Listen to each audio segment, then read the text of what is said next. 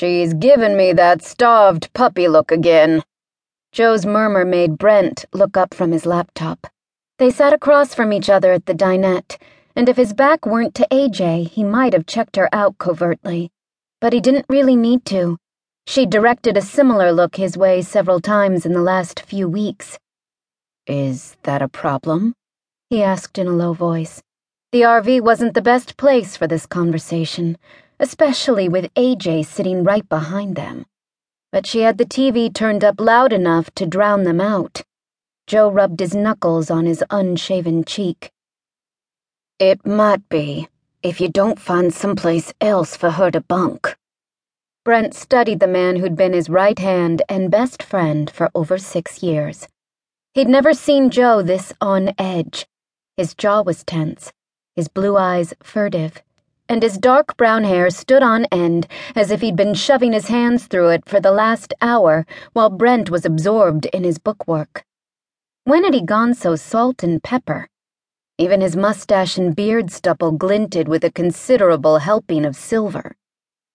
Actually, it was kind of surprising that AJ would be so attracted to a man showing as much wear as Joe did. Big, gruff, and work-hardened.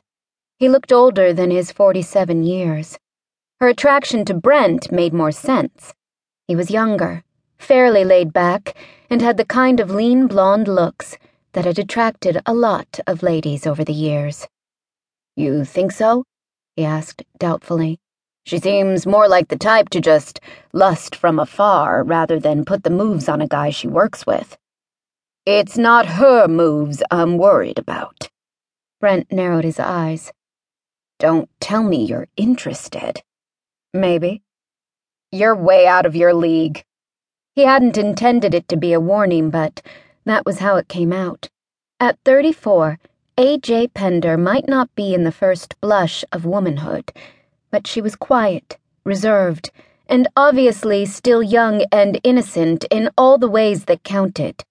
She wouldn't have the least idea what to do if guys like them took her up on the unconscious offer in her eyes, and he'd just as soon it stayed that way.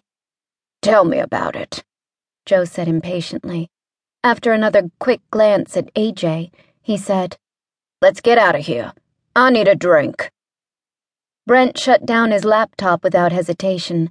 Shoving the receipts back into their file folder, he stood up and unbuckled his belt to take off his pliers holster, while Joe did the same.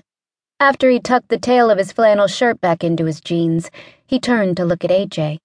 The lanky blonde farmhand was curled up on one end of the couch in a baggy sweatshirt and faded jeans, dividing her attention between her own laptop and some medical drama on TV.